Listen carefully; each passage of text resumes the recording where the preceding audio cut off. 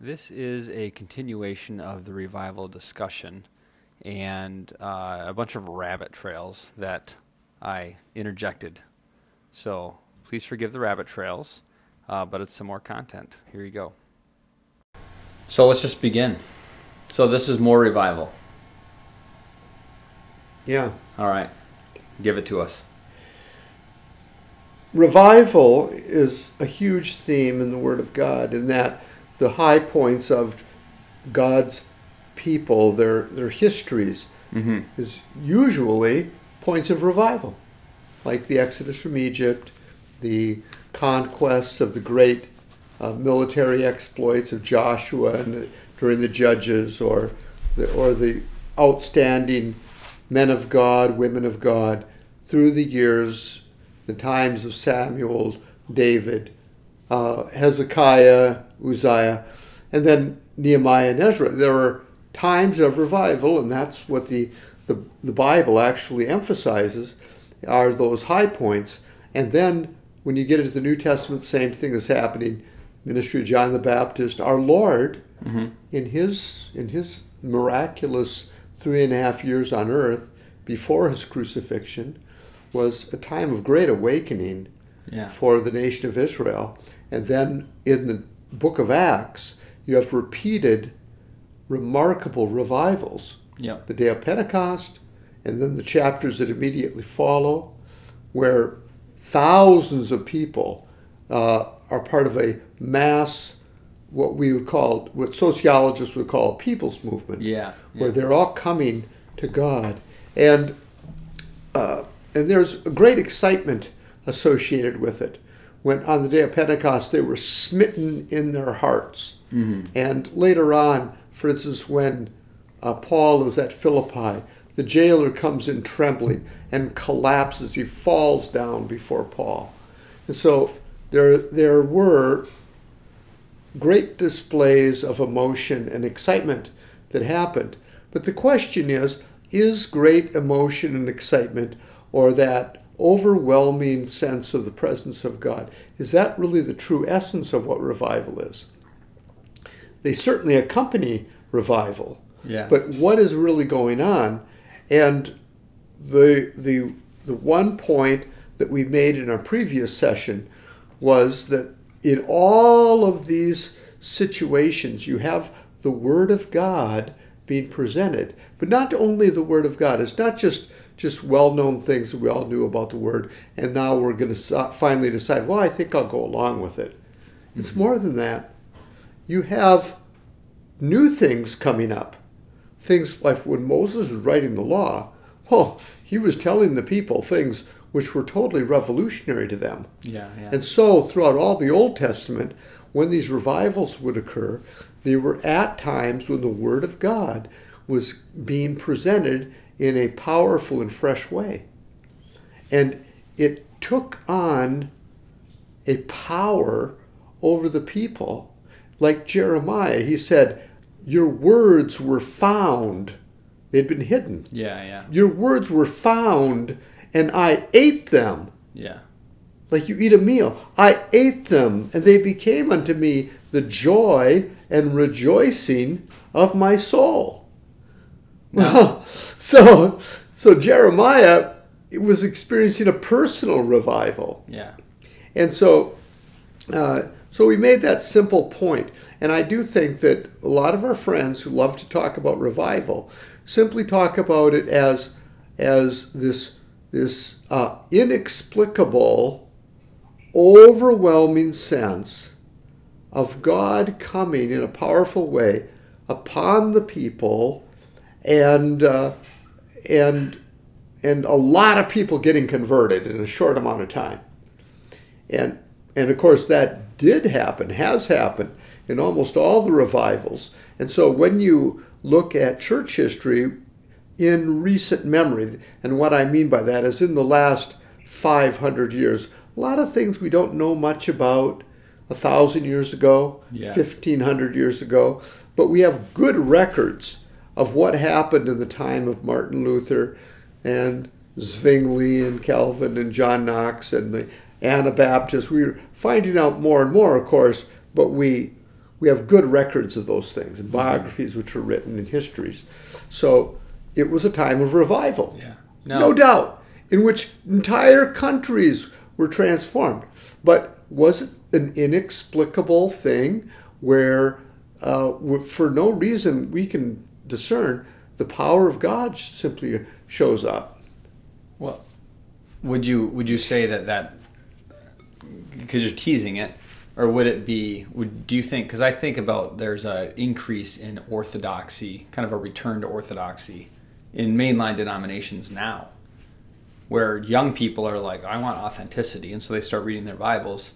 And churches. When you use the word orthodoxy, you don't mean Greek orthodoxy. You mean standard biblical orthodoxy. Correct. Like a return to the foundational beliefs of Christianity. Yeah, so churches that are, conservative or stodgy or not flashy seem to be actually flourishing.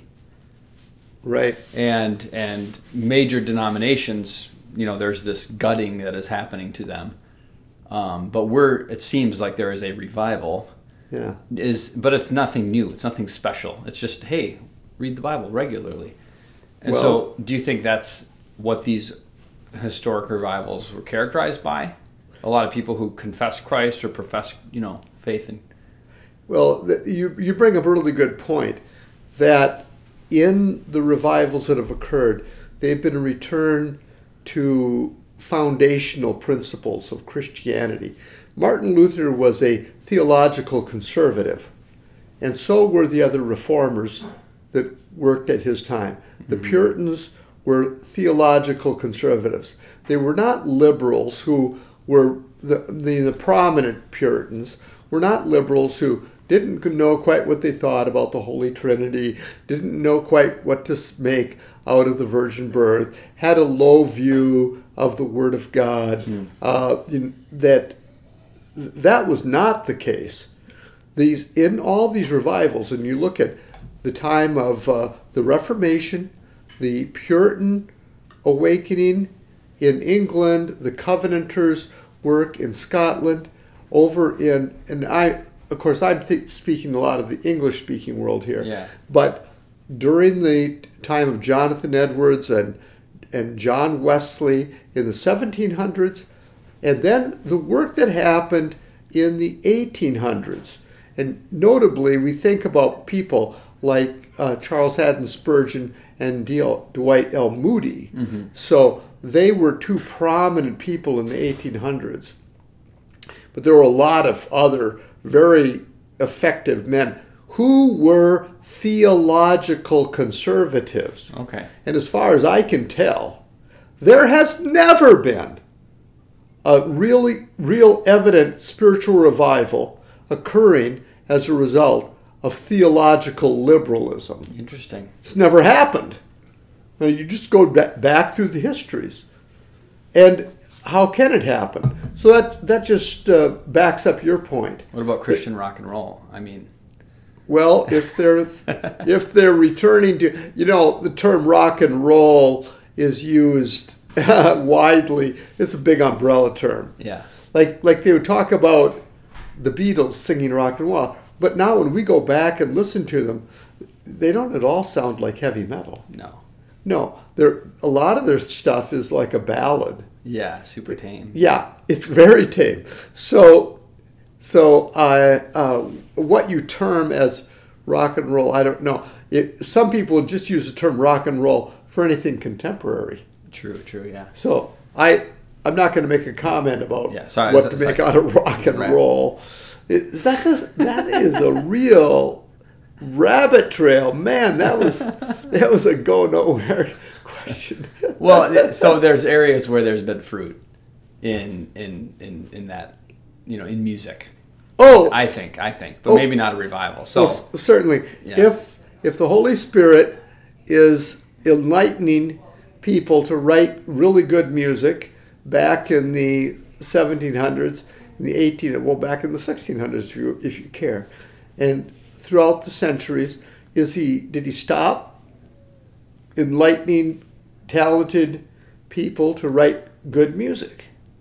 No, I am fully expecting good solid Christian songs that will be sung by the whole church. And many of them are so good, you think we'll also be singing them in heaven. They sound that good. Yeah. But Fanny Crosby wrote 8,000 pieces of poetry. 8,000. Yeah. Yeah. She was a very prolific writer. And many of her, much of her poetry, or a lot of poems she did, were put to music. Mm-hmm. Of which, in a general contemporary hymn book, you'll have a few Fanny Crosby songs. And Charles Wesley was in the habit of writing a poem every morning. Every morning. That was part of his daily devotion. Get up in the morning to write a poem. Of which a few are currently being sung. He wrote in the 1700s. Yeah. But these guys who have written hundreds and thousands of poems, not everyone has become a great hymn of the church. Yeah. And so there's a lot of stuff being written today which is never going to be a great hymn. It just won't. Yeah. But there are some that will. Mm-hmm. Right? Some of Fanny Crosby's have been. In fact, she's quite prolific as far as great thoughts and great hymns. Yep, yep. Great Christian songs. And the same with Charles Wesley. Or Watts.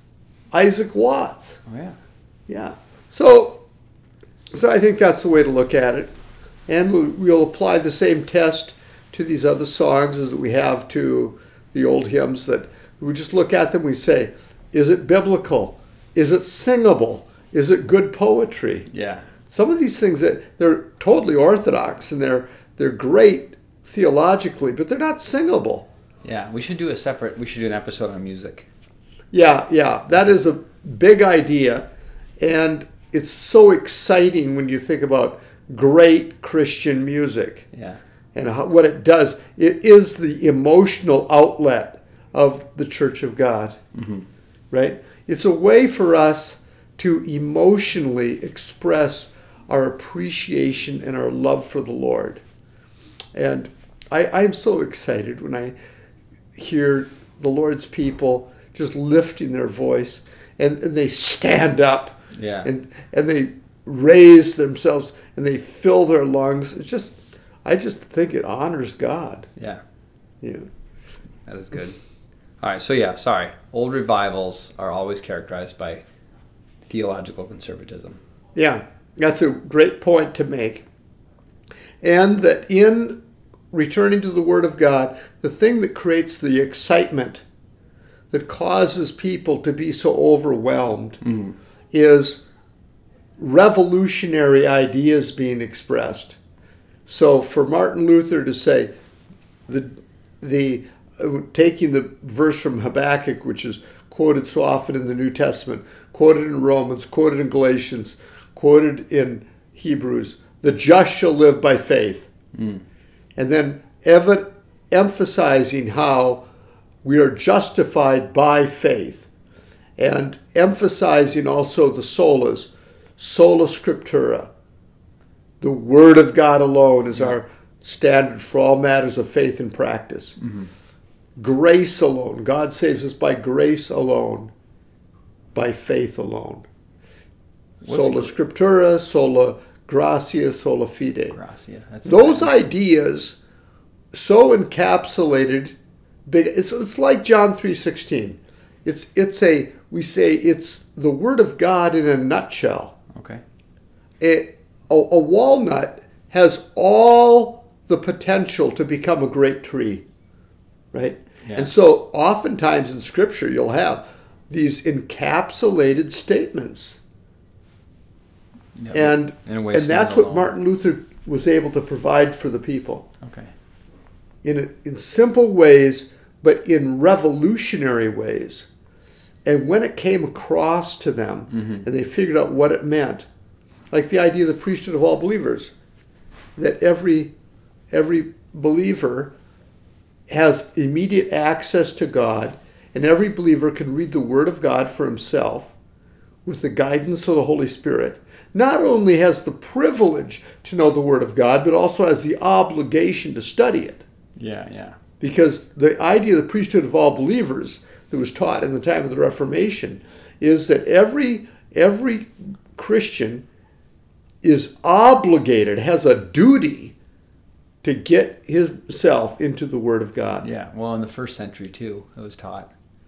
Absolutely. It's And not a in- new idea. In Deuteronomy. Yeah, it was it's taught. not a new idea at all. Yeah. But here you have plain teaching in the Word of God, which have been so covered over by the rubble of ceremonialism and ritual and church hierarchy. It's like in the days of Isaac when Abraham, his father, had dug deep wells. But the Philistine neighbors, who were rivals to Abraham, they came along and they found these wells and they filled them up with rubble. They threw their junk inside those wells. Mm-hmm. And then Isaac later came along and he said, I'm going to redig those wells. I'm going to pull all of the stuff out of it. And that's what happened in the time of the Reformation. You had layers and layers of ritual and ceremony, and every one of these rituals and every one of these ceremonies that had been added on through the centuries had theological significance. They were ideas. It wasn't just little add-on attractions that they had, like, well, it'll make our church service a little more interesting if we have some holy water at the entrance and we sprinkle that, or we have the visible images and all the things, the trappings of worship. It wasn't just that it was an attraction. There was theological ideas associated with it, which ran counter to the ideas of the Reformation. Faith alone, grace alone, scriptures alone. Yeah. We could say counter to the Bible, the plain statements of Scripture. Yeah, it was running contrary to Scripture.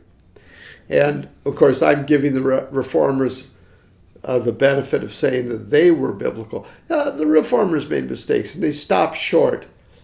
One of the problems they had was that they didn't want to be looked at as if they were becoming like a false cult. Okay. So when they left the Roman Catholic Church, they often did it hesitatingly because they loved the church. They were raised in the church. Martin Luther was a son of the church. Mm-hmm.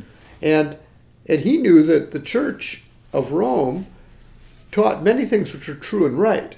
They believe in the Holy Trinity. They believe in the virgin birth. They believe the Bible is true. Mm-hmm. They believe that God created us all. They believe that we're all sinners by nature, the resurrection and that we need of to be Christ. saved. Yeah. They believe a lot of the foundational things that we all believe.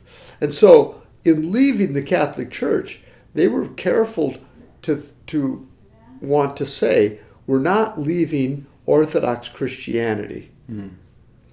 And so they took up swords to look just like the Catholics? No, I shouldn't. Well, in what they did then, there was a tendency to go along with some of the policies that the Roman Catholics had. And one of them that you mentioned is that they carried on with the state-church relationship idea. The Roman Catholic system was such that they ruled over nations. Oh, yeah. The Pope would actually crown the King of Austria, for instance, or the King of Spain. And he would be at the coronation, the Pope would be at the coronation of the King of France. That was the way it was in those days. And so it was as if he ruled over nations. Yeah. Now, the Reformers didn't rule over the countries that they were in, but they sought the endorsement and the support of the government. Okay. So Philip of Hesse was a sponsor to Martin Luther. Oh, okay, yeah. You see, the result tended to be the same, whether you ruled over them or sought their support, that the church, it becomes synonymous with the state. The state is the church, and the church is the state. Yeah. And around most places around the world, that's the way it is. Mm-hmm. So, for instance, in Iran, the Islamic rulers are the government, and the government is the Islamic rulers. Yeah. It's not like it's two different things. Yeah, it's all. No. And seen that way almost universally. Yeah, in Hindu countries, in some Muslim countries, in some Buddhist countries, the power of the religious organization is so knit together with the secular government. You can't really call it a secular government. Yeah. They're joined together.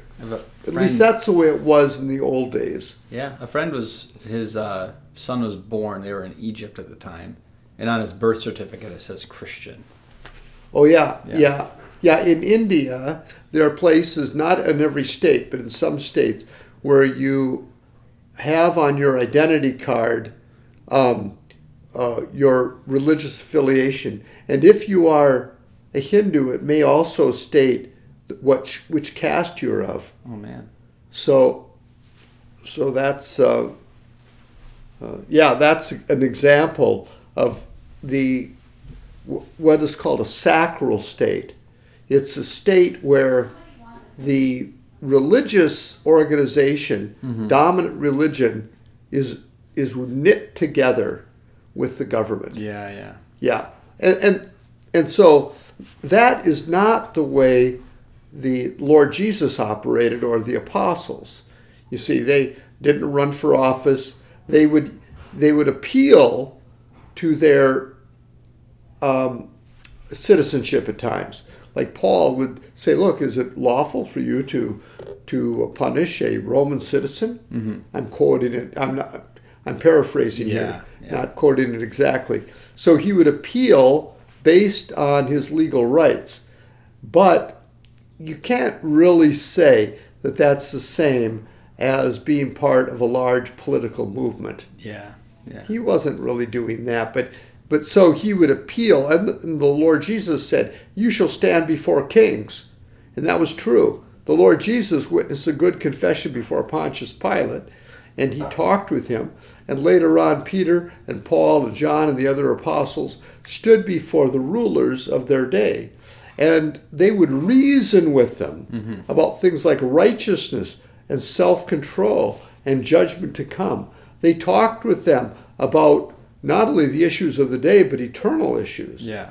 And they used all the influence they had, but that's not really the same as saying that it was an ambition of the early church to be hand-in-hand co-rulers in the state. They weren't that. They never were. Yeah.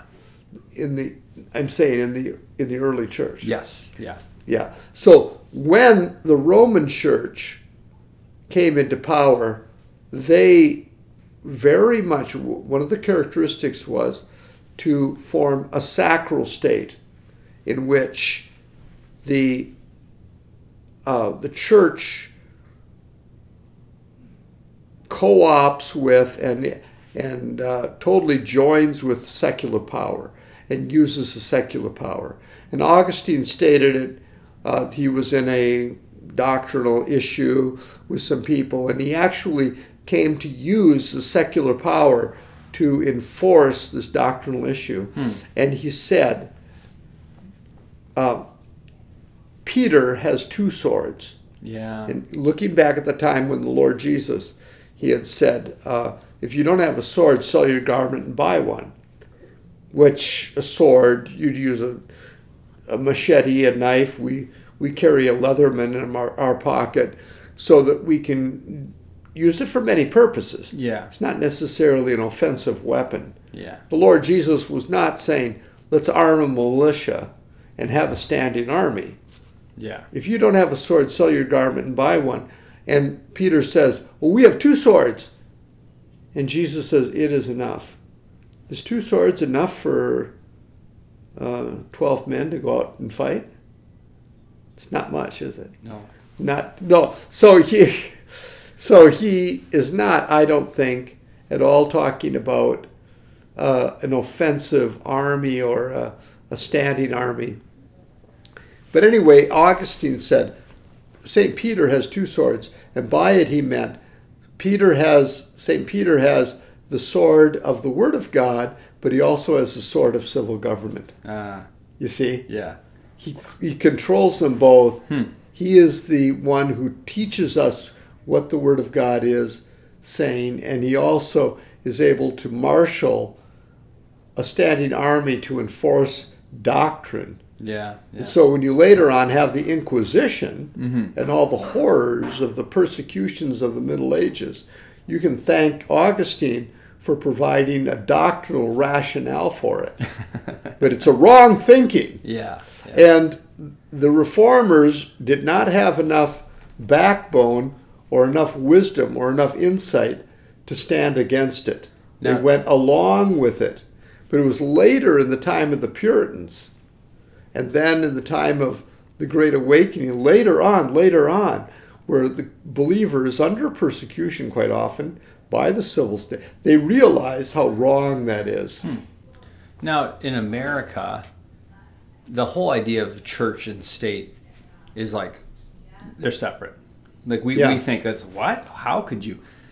And so is that our heavy Anabaptist, Quaker influence or whatever, right? I don't know. Is that why America is the way it is? Or was that even a reform? Because I wonder if the Anabaptists affected us more than the Puritans did, the United States. Yeah, the Pilgrims who settled and in what became the colonies, and you mentioned the Quakers, they were both outsiders to the places of power. A Pilgrim is different than a Puritan. A Puritan was somebody who's trying to purify the church from within. He doesn't want to leave the church. He's trying to straighten up the church. Just like the Reformers were trying to reform the Roman Catholic Church. They didn't plan on leaving it. They were trying to appeal for change. They ended up getting kicked out against all their natural prejudices.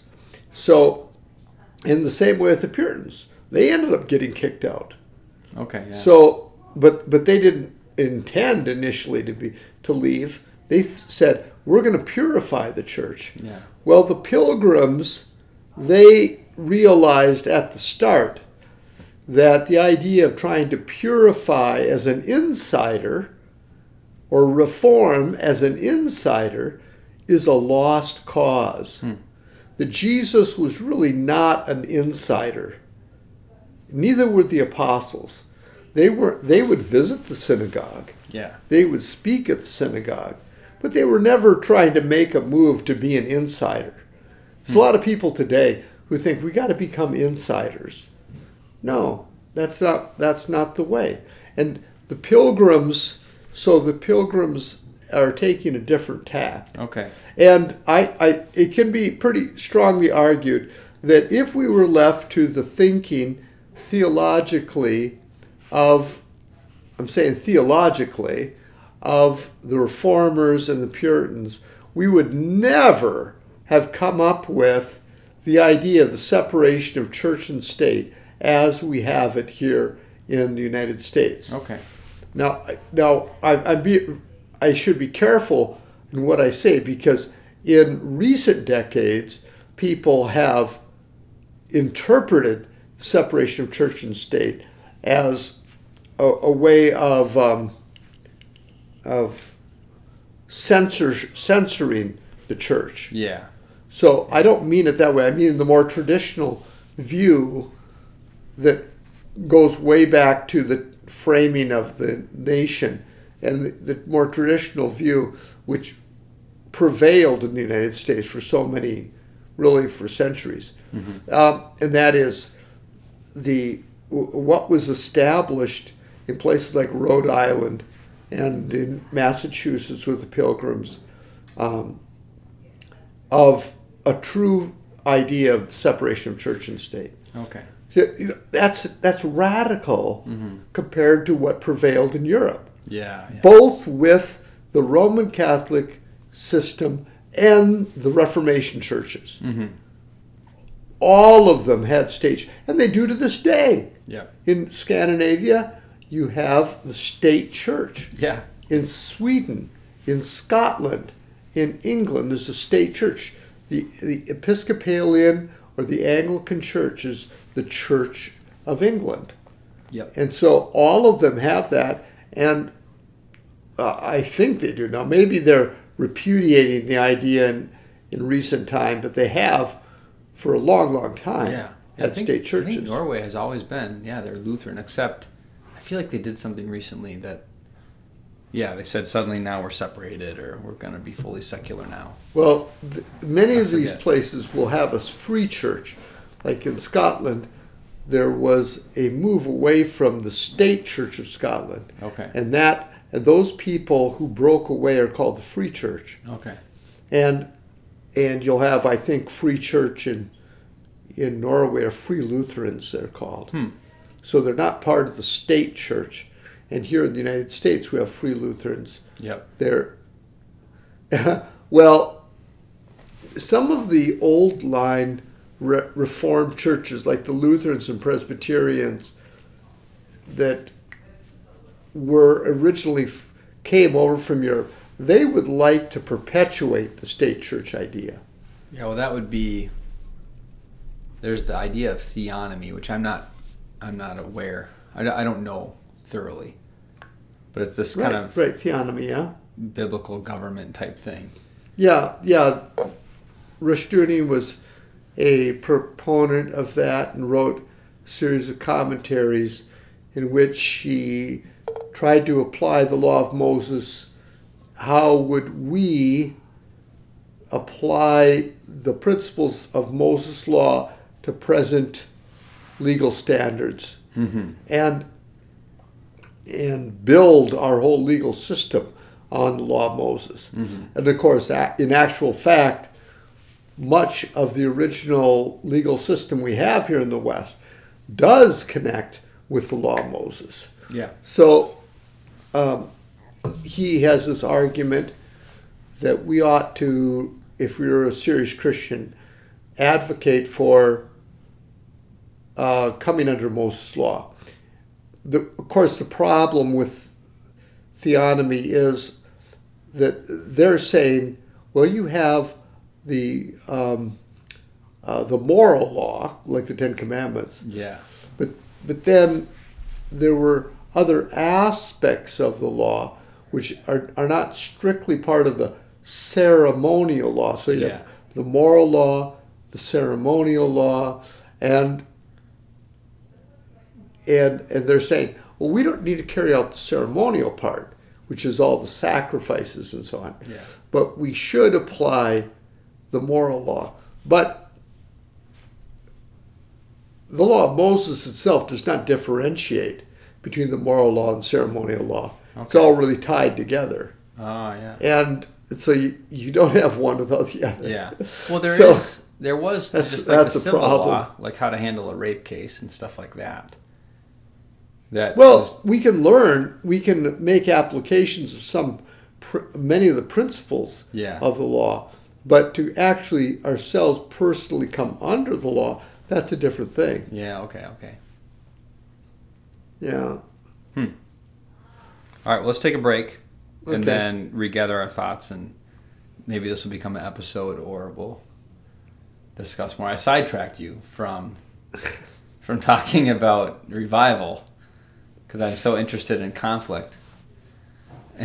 Yeah, talking about theonomy, rock and roll, and the reformers, and how they separation church and state did or didn't influence America. Sorry about that.